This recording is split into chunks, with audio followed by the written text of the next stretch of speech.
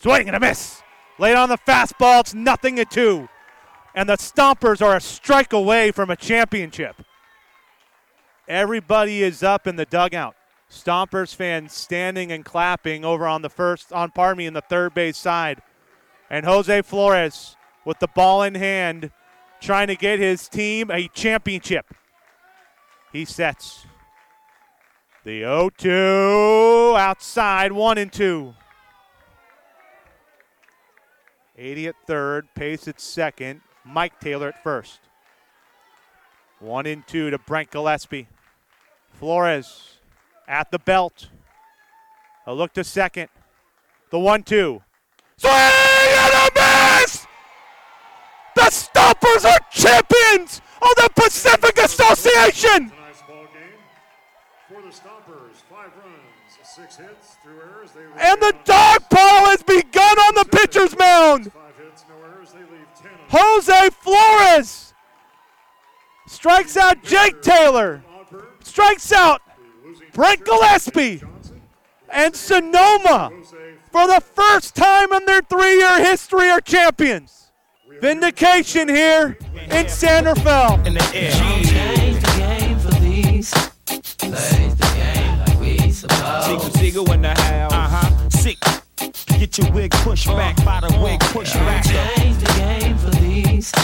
Plays the game like we supposed. Man, Bleak in the house. Still here, never left. Still bust, more or less. Still. Good morning and welcome to episode 946 of Effectively Wild, the daily podcast from Baseball Prospectus, brought to you by Play Index at Baseball Reference, especially today. I will just note, lots of play indexing today. Okay. And also by our Patreon supporters. I'm Sam Miller, along with Ben Lindbergh of The Ringer. How are you? All right. Great. I also, by the way, I just would note that I was just wrapped up recording Hang Up and Listen for today, for Monday, and did some play indexing while I was on the show. Didn't make a big drop the coupon code. No, I didn't make a big show of it. And in fact, this is probably the toughest thing about Baseball Reference's play index is properly citing it, especially with fun facts. I try to cite it whenever I use it, and I always forget. Like I will just sort of tuck some fact in, and then I don't cite it enough, and I feel bad about that. And sometimes I go back retroactively and try to update things I wrote, but after people have quit reading them. But no, I didn't even cite play index. So this is it. This is me doing it right now. The play index is what made Hang Up and Listen possible today. Coupon code BP. Yeah. I just went to MLB.com and I looked at the latest news column, and most of the headlines are very straightforward. Jays O's fight for AL East lead on MLB TV. Young fan overjoyed by Trout autograph. Donaldson hits 3 homers. Blue Jays seal sweep. Nothing fancy, but one near the top says, LA wins, in single apostrophes, by a toenail, semicolon. Cubs W, not meant to be. The number 2, the letter B. There's a real style difference in the headline format right now at MLB.com. Vins? Yes. Like Vin Scully? Vin Scully. He was calling the game, I guess. I don't know. I think Vin Scully described the pivotal play at second base as a toe dance. Oh, okay. Around second base. So LA wins by a toenail. Cubs W, not meant. Oh, to be. Yeah. Second base. Oh, yeah. All right. No, it's okay. Okay. Yeah. So what's the story about this young fan with the Trout autograph? Sounds like he got a Trout autograph and he was happy about it. I didn't click because that seemed to be most of the story. Moved to tears. Oh, yeah. That's it. That is it. You're right. They should have disguised it with some puns. Maybe I would have clicked to find out more. This kid got a Mike Trout autograph, and you'll never guess what fluid came out of his eyeballs. Right. All right. I saw an example of out in the wild in the public yesterday of baseball portrayed poorly. So I'd like to tell you about it. I sent you a picture, 2 pictures, in fact. But this would be another example in our long-running series, Why Didn't You Just Call Us? And so this was at In-N-Out, the hamburger restaurant. And the In-N-Out will give you stickers particularly if you're a kid. And so this one of the sticker games that they often have is you get a piece of paper with an In-N-Out, a drawing of a In-N-Out facade or whatever, and then on the back are these stickers of things at In-N-Out, like people eating In-N-Out and people skateboarding. So then you take the stickers off and you put them on the In-N-Out, and now merged together, you have created a vibrant community of mixed use. All right, so they've replaced that one though with a baseball picture. So this baseball picture is a baseball diamond, baseball diamond, and then the stickers are baseball players, and also maybe an umpire, although it's hard to tell. This is not what I'm getting into, but this umpire is wearing the uniform of the hitting team, maybe she's the third base coach. Yeah, she's making a safe sign. That's the only indicator. So she might be a base coach. She might just be a player rooting from the sidelines. She might be, yeah, that's right.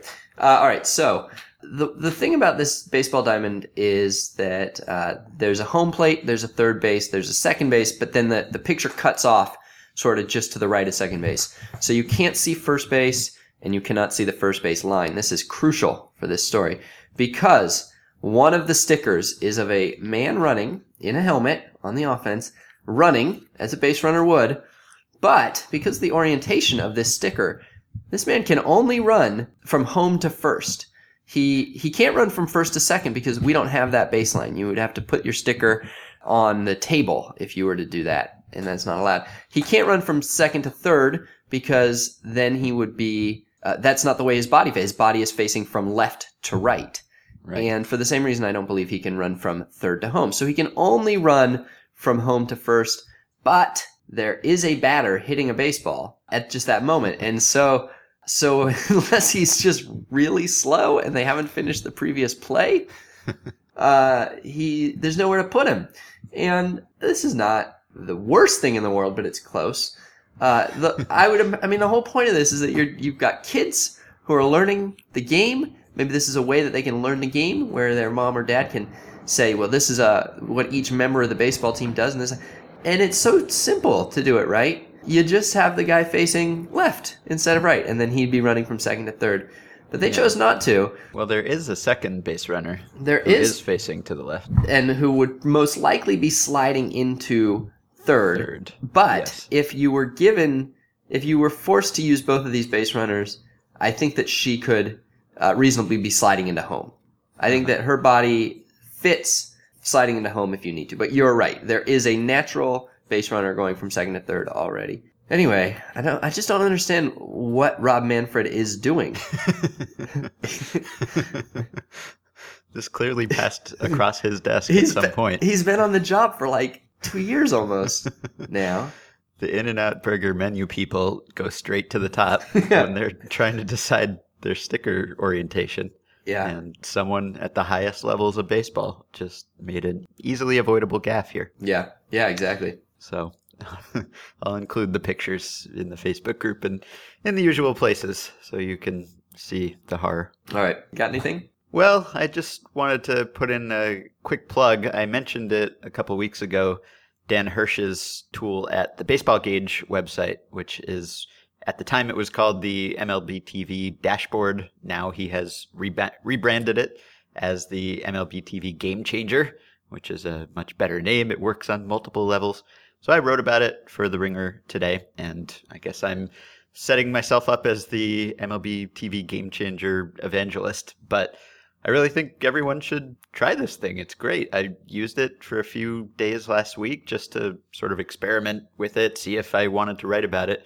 And now I'm not sure I can go back. I think this might just be the way I watch baseball forever now. Wow. And the hook of it is that you can customize your MLB TV experience. So it's a browser window that you just open up and you leave it open while you're watching MLB TV on your computer. And it will automatically switch games for you based on what you tell it to do beforehand. So it will switch based on leverage index. It will switch based on championship leverage index. So if you want to see contending teams play, you can set it that way. And if you just want to see the most exciting moments, you can set it that way too. So it will continually switch between games, finding whatever the most suspenseful game at that moment is. And you can also put in a bunch of other conditions. Like what? Like what? This is like a whole episode on what conditions you would put in there. Well, yeah, I solicited some feedback from Twitter and Facebook group and asked people what they would do as I was setting up my own. So you can put in batters and pitchers and base runners. It will even switch to a certain base runner if he's on first or second with a base open ahead of him. So it'll switch to them. You can switch to teams. You can prioritize Vin Scully if you want Vin Scully games.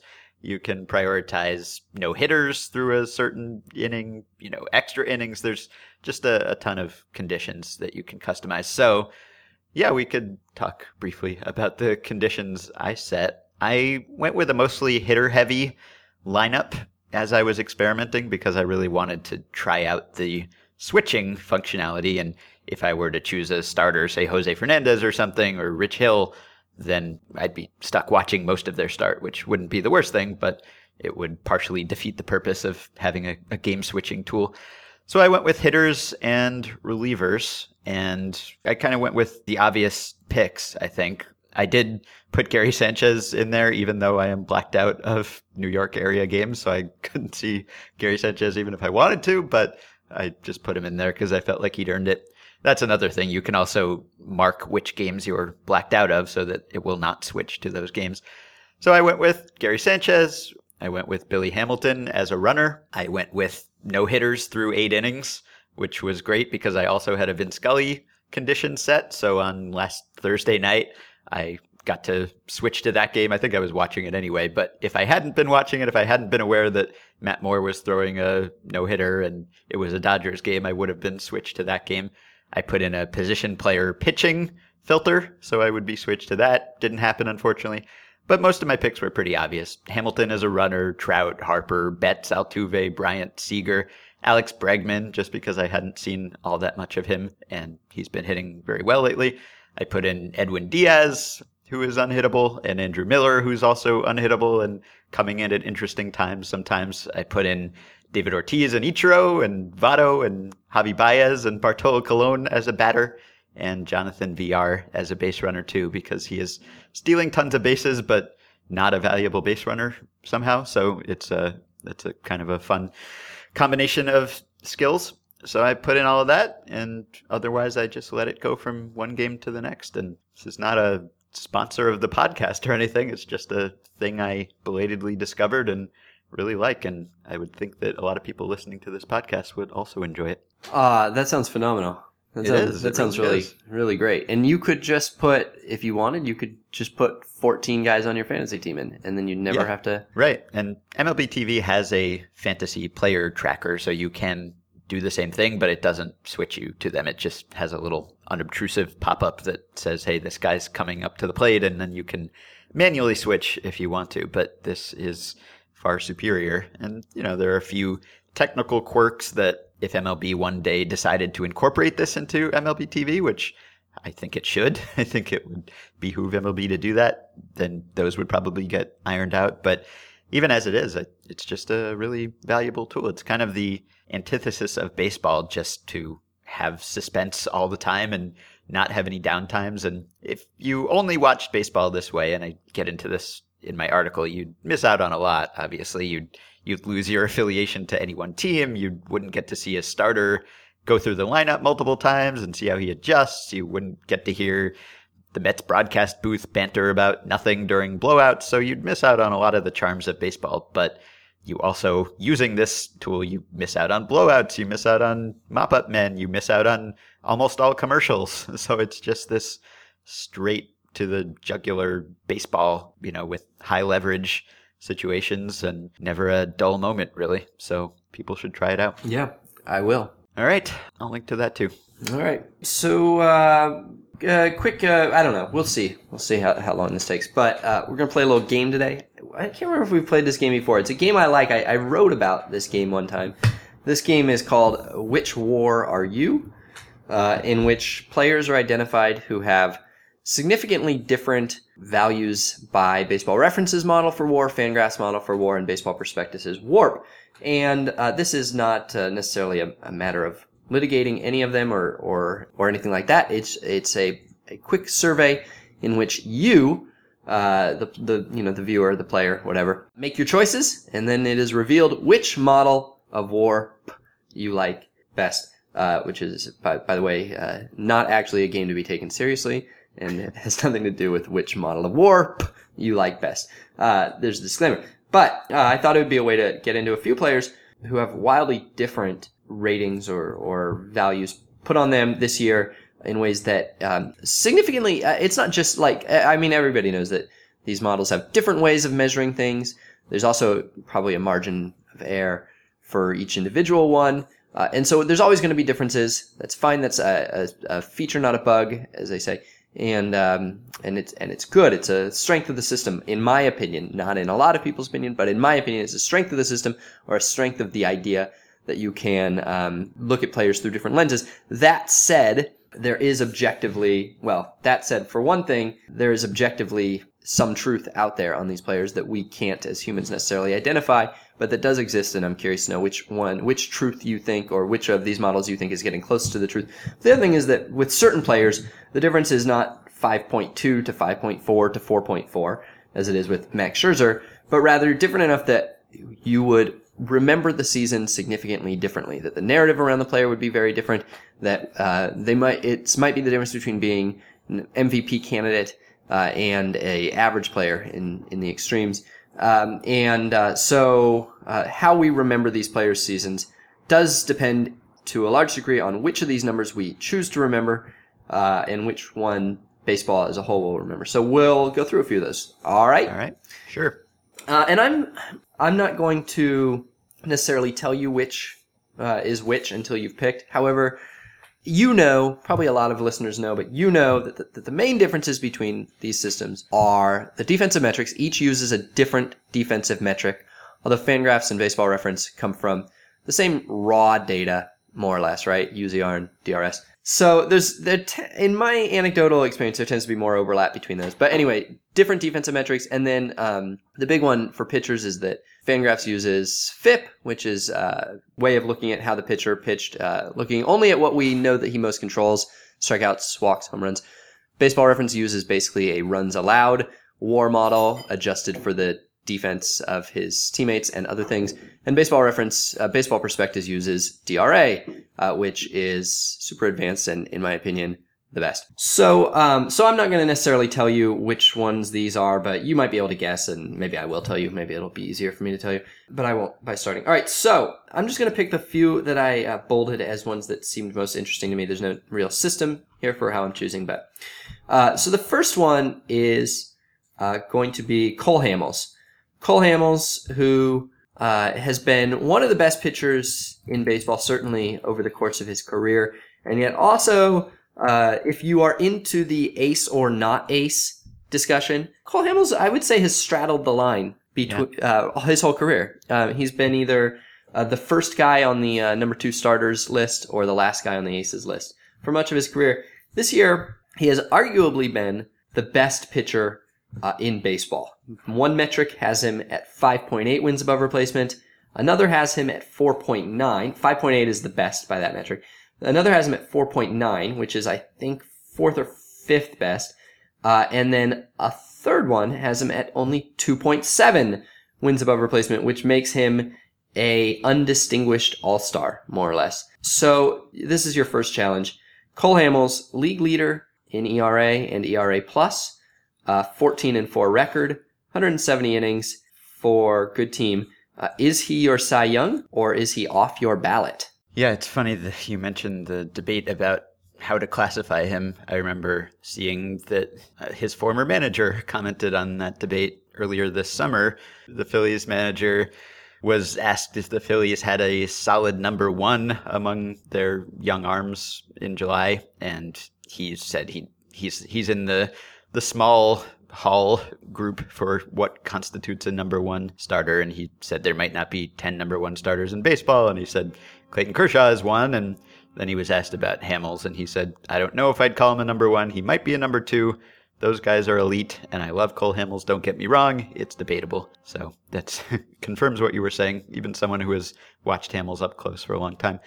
So this does always kind of come back to the retrospective, prospective debate and whether we care about how many runs someone gave up. That's something that happened. It's set in stone. It was valuable. And whether we care about whether his success is likely to continue. And Baseball Reference WAR is more of the former model. Fangraphs is more of the latter model. Baseball Prospectus, probably typically closer to Fangraphs, but somewhere in the middle, I would think. This year, interestingly, much closer to Fangraphs. Okay, yeah. So those are judging you based on your skills, basically how your peripherals, how sustainable what you did would be if you were to do the whole thing over again, that kind of thing. And Baseball Reference is more retrospective and just looking at what actually happened, which is a valid way to evaluate players for awards or just to say who was better over that span. And it is kind of a cop-out to say that you are somewhere in the middle. You probably can't really be in the middle. Like sometimes people will split the difference and say, well, here's the average of his Fangraphs WAR and his Baseball Reference WAR. And I don't know. I know Joe Sheehan thinks that that's sort of disingenuous or intellectually dishonest to do that because you are just averaging two things that are approaching the problem in completely different ways. And yet, I kind of approach the problem in completely different ways. That's sort of how I think about it too, because I do care if I'm saying who was the best over this span. I care about what actually happened.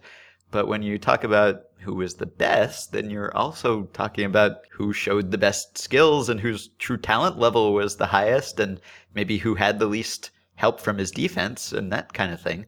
So I probably, even looking backwards, I probably tend more toward the FIP model than I do just the straight runs allowed model. And I'm not totally in one camp or another, especially because there are some guys who do seem to have the ability to consistently be better than the defense independent pitching stats. And Cole Hamels is not really one of those guys. I guess he's a little one of those guys, but only by a little bit over the course of his career. So it's not as if he is some long-term Marco Estrada or something. So I would probably not have him on my Hall of Fame ballot or my Cy Young ballot, or at least nowhere close to the top. It's a pretty weak class, so I'd have to see who else is in it. But your Freudian slip there is sort of telling too, because I think that with Cole Hamels, if he wins the Cy Young Award this year, I think he makes the Hall of Fame. And if he doesn't, I think he doesn't. Oh, interesting. I think if he, break moment. I really do. I think this is Cole Hamels is sort of not as good a pitcher, but Cole Hamels has the Mike Messina problem, right? Uh-huh. He's been very good and very durable for a very long time, and by WAR, he's a pitcher who is with any sort of reasonably positive decline phase, he's going to get there by WAR, I would say. But he's never won 20 games. He's never finished even in the top. He's finished fifth only in Cy Young voting. He's never even won 18 games. And Meg Rowley wrote a great piece earlier this year about how his lack of wins colors even the sort of stat head impression of him by these secondary things of him not having bold ink, of him not having as many all-star appearances or Cy Young finishes that over the course of a career we look at to very quickly demonstrate an ace. And if he wins the Cy Young, I think that changes, that narrative changes. Yeah, that's probably true. It wouldn't really change it for me. I'm very much in the Mike Messina deserves to be in camp, and I don't think you necessarily have to have been the best pitcher in baseball or in the league really for any period of time while you were pitching. If you were one of the top 5 or you were one of the top 10 for 15, 20 years or something, that's enough for me. So yeah, I might not vote for Cole Hamels this year, but based on the way he's going, I would end up possibly supporting him for the Hall of Fame. He's especially because things like, FIP and ERA and that kind of thing tend to even out over the course of a career. So over the course of a career, I'm comfortable looking and saying how many runs did this guy give up, because over thousands of innings, that's usually going to correspond to your true talent level very closely. So Hamels' FIP this year is the worst in a full season of his career. Uh-huh. Partly that's the ballpark right in the league, but so I'm not saying that he's been bad, but I am saying that he is, by that measure, by your sort of standard measures, he's been the same pitcher he's always been. So I would, I mean, you're right. How you answer this ultimately might be a semantic thing. But I think that if I were to replay this season over and Cole Hamels throws every pitch exactly as he's thrown it all over again, I would say that I wouldn't expect him to be near the top of this leaderboard. I'm choosing the low WAR on him. Yeah, I'm with you there. Yeah, his FIP minus, which adjusts for the league and the ballpark, is 89, and his career is 85. So yeah, he's basically been the same guy. Exactly. All right, so Fangraphs gets 1 vote apiece. Mm-hmm. All right. But yeah, he has 50 Baseball Reference WAR, almost 51, and over almost 57 Baseball Prospectus WARP in his career, and he is not even 33 yet. So if he has any kind of gradual decline phase, he will have the numbers by the time he's done. All right, so Reference was the high on him, Prospectus was right in the middle, and Fangraphs was the low, for the record. All right, next one, Nolan Arenado. By one measure, Nolan Arenado is at 6.3 wins above replacement, third in the National League. In this story, Nolan Arenado is one big September away from getting your MVP vote. Another has him at 4.7 wins above replacement, and a third has him at 3.9 wins above replacement, which would put him a big September away from your 10th place vote. So MVP or down ballot maybe. I'd side with the latter, I think. So the outlier is Baseball Prospectus, right? So it has a different defensive system. It's not charted by Baseball Info Solutions. So I would guess that if it's based on a big defensive difference, and I assume it is, then it's actually not. It's not. Prospectus has him at plus 17 for fielding runs above average, and DRS has him at plus 14.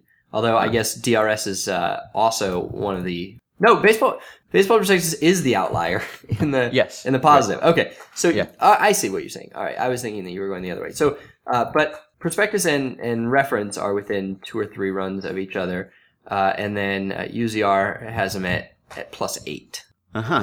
Okay, so where does the big difference? I guess the difference is it's partially just the replacement level, right? Baseball Prospectus has a different replacement level than Fangraphs and Baseball Reference, so the numbers just tend to be... Yeah, but Prospectus tends to have lower... Prospectus has a higher replacement level.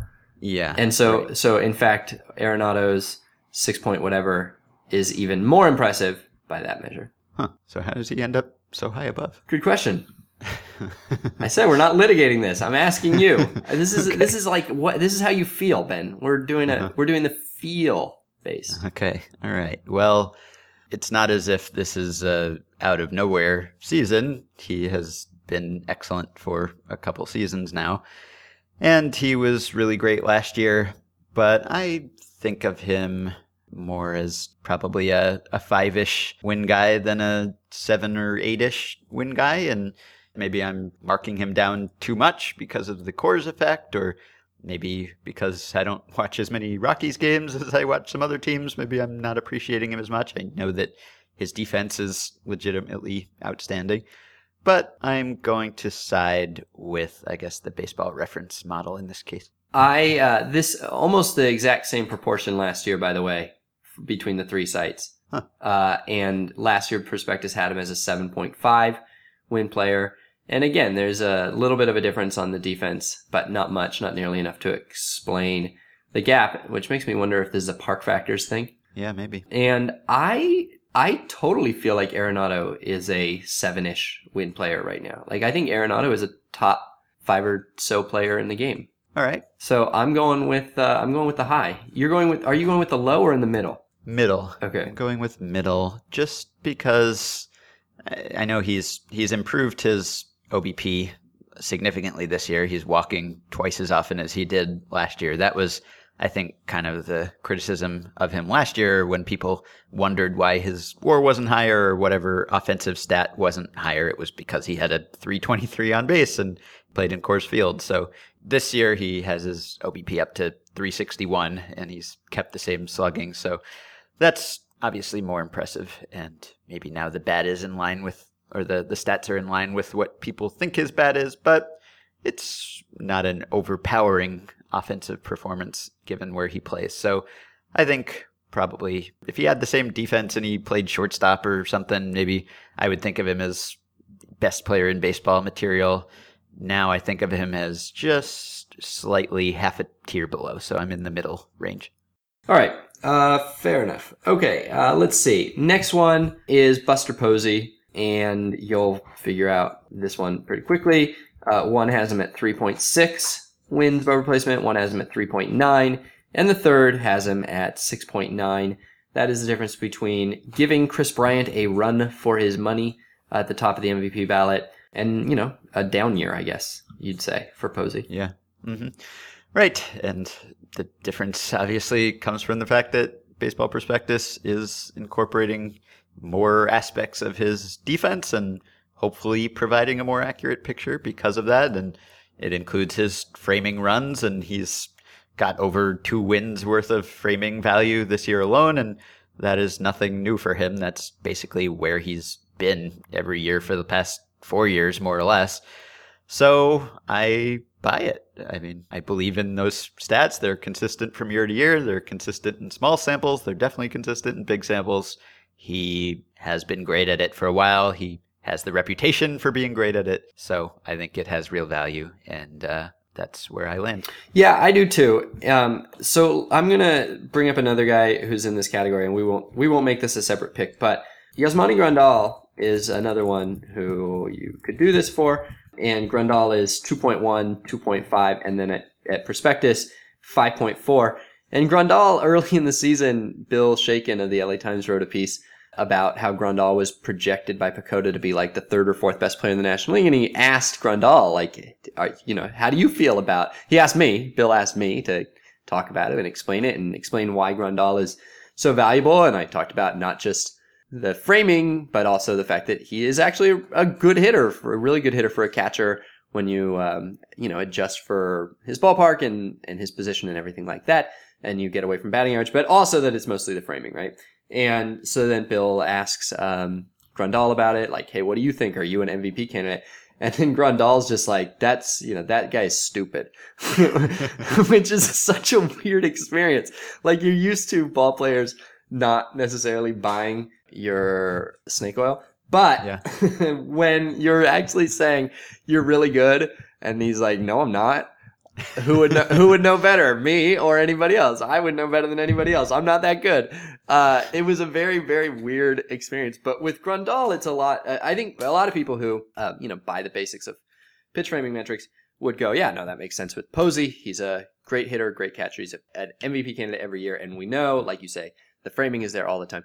Grandal is also a guy who is a very good framer, but does not carry the same reputation. And contrary to Buster Posey, seems to, not have nearly so much buy-in from the industry and perhaps even by his own team about how great he is. Yeah, perhaps because, as we heard from Jonathan on Friday's episode, he might not be that great a game caller or pitcher manager, which is a distinct skill from framing. Yeah. So do you have the same thought process? Do you go through the same thought process with Grandal? If I had asked you Grandal instead of Posey, would you have still taken 5.4? Or is he an MVP ballot guy for you? Yeah, I'd probably be closer to the WAR inclusive model on him, but maybe not fully buying it just because of what Jonathan told us last week and what pitchers seem to echo with their preference for other catchers. All right, let's go back to pitchers. Jose Fernandez, 3.4 on one, 5.2 on another, 5.7 on a third. So that's, again, you're probably talking about the Cy Young, unless Clayton Kershaw comes back on 2 of those metrics, and you're probably talking about 20th best pitcher in baseball otherwise. Do you see any reason that you can convince yourself that Jose Fernandez is a 3-win pitcher this year? No, I was just going to say that pretty much any number you could put on Jose Fernandez's value, I would be willing to go along with on the high end. Yeah. So, however good your stats say Jose Fernandez is, I'll go along with the highest number available. Yeah, he leads the league in FIP, and he has the highest strikeout rate from a starter since, I think, Randy Johnson. Yeah. So he's been insane. You're going with the high, not just the sort of high, but the high? I think so. As am I. That's the DRA base model. That's BP's. But BP and Fangraphs are right there. And I wonder what... So with reference, I guess it's just that he's given up some runs. Like the ERA is higher than the FIP. It still looks like a very good ERA, but he's in a good ballpark, and he doesn't have as many innings as anybody else. I think if you tacked on another 25 innings, then it probably looks more... Well, they wouldn't be in line because they would both go up proportionately. But if Fernandez was a 4+ win pitcher, maybe we wouldn't even notice. But it is interesting how much lower that is. Because it's not like he's rocking a 4.3 ERA that's all bad luck. It's 2.9. 2.9 is pretty good, but in Florida. It's so crazy that people are breaking strikeout rate records, and when they do, we're still talking about like best since Randy Johnson or Pedro Martinez. Like no one from any prior era should have a strikeout rate record. Strikeout rates are so much higher now than they were 15 years ago.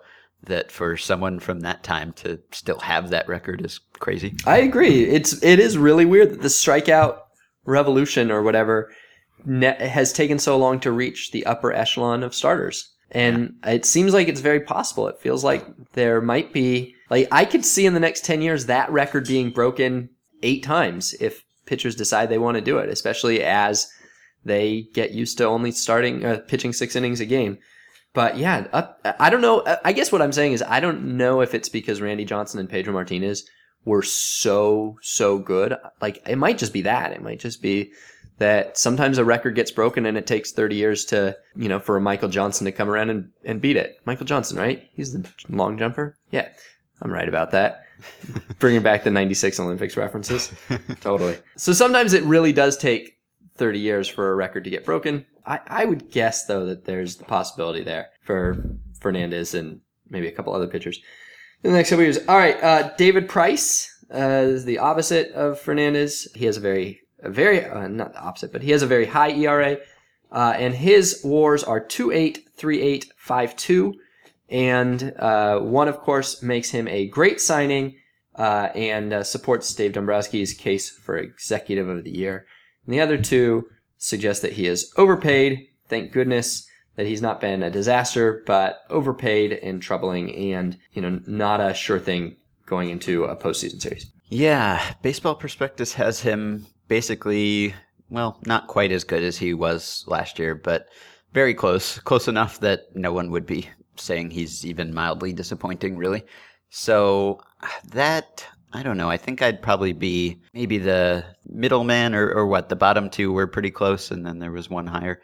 I'd probably be the middle or the low end on Price at this point. Yeah, I think I would be the low, not even the middle. And I would quite possibly be wrong. I mean, he has, basically has the same strikeout rate and the same walk rate that he had last year. He is allowed more home runs. He's allowed a lot more home runs. And that's the flukiest of the 3 in FIP. And then beyond that, you're dealing with all the other fluky stuff. So I could see a case for him being really good and snake bitten. But I have not felt good watching David Price at all this year. So I'm going with the low, which references the low. Fangraphs is the middle. And what was the difference between them? The difference between them was 2.8 for reference, 3.8 for Fangraphs, 5.2 for Prospectus. All right, I'll go with the middle. Okay. All right, and let me find... I guess I'll do one last one. Jacoby Ellsbury's a good one. Joey Votto's a good one. Dan Straley is a good one. But let's go with Andrelton Simmons. 2.6, 1.7... 0.9. So the question is it possible for Andrelton Simmons to be below average? He's been more or less exactly this for his career. Bad hitter, greatest defensive shortstop maybe in history. So is it possible for that guy to be below average? Yeah, I'd say probably not. I think he hasn't really been a worst hitter. He's been about exactly the same hitter as he was, say, the last 2 years combined. So based on what I've seen, based on what many of the stats say, he's still a really great defensive shortstop, and I have no strong enough reason to doubt that. And I would say that a guy as good at defense as Andrelton Simmons at that position probably cannot be below average. Yeah. And so the low on him is from Prospectus, and Prospectus has always been more conservative about his defense, generally speaking. It has rated him as one of the most valuable defenders in baseball all along, but not gone like to record-breaking levels like DRS has. Yeah. And then this year, it's even more so, a +3 by fielding runs above average. The others are like +10, +15. And I believe Andrelton Simmons is still a better defender than that. So I'll go with the middle on that one. Okay. I'll also go with the middle. Okay, so that would be Fangraphs for both. So between us, we have 5 for Fangraphs, we have 2 for Reference, and we have 5 for BP. So there you go. That's what we are. Okay. I would say that we are mixed. But I guess we're closer to the skills instead of retrospective accounting of what happened. I think so. Yeah, I think we are. All right. So we'll leave it there. All right. You can support the podcast on Patreon by going to patreon.com/effectivelywild. Today's 5 Patreon supporters are William Sanderson, Kevin Clark, Brian Burke, Alexander L. Schultz, and Arthur. Thank you. Congrats to the Sonoma Stompers, who won the 2016 Pacific Association title on Friday. You heard broadcaster Tim Livingston's call at the beginning of this episode. You can read our book about the 2015 Stompers, The Only Rules It Has to Work, our wild experiment building a new kind of baseball team. Check out the website at theonlyrulesithastowork.com for more information. And please leave us ratings and reviews on Amazon and Goodreads if you like the book. You can join our Facebook group at facebook.com/groups/effectivelywild, and you can rate and review and subscribe to the podcast on iTunes. As we mentioned, you can get the discounted price of $30 on a 1-year subscription to the Play Index by going to baseballreference.com and using the coupon code PP. I'll have an episode of the Ringer MLB show up tomorrow. Thanks to those of you who rated and reviewed the show over the weekend. If you haven't yet and you're enjoying it, I hope you'll join in. You can email me and Sam at podcast@baseballprospectus.com or by messaging us through Patreon, and we'll be back with answers to some of your emails later this week. It's a war-on-war, it's a war-on-war, it's a war-on-war, it's a war-on-war, it's a war-on-war, it's a war-on-war, it's a war-on-war, there's a war on, you're gonna lose, you have to lose, you have to learn how to die.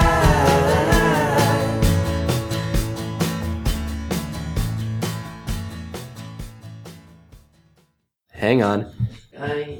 You gotta not be playing the organ right now. Okay. Oh, if you put headphones on, yeah, sure. That'd be great. And the main thing with Andrelton Simmons is, do you believe that it is possible for Andrelton...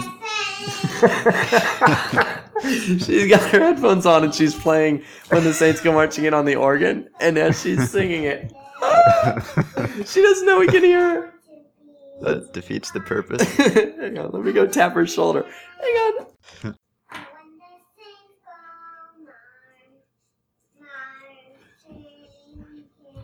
You know, I'm just gonna move. What am I doing? I'm just gonna move. Yeah.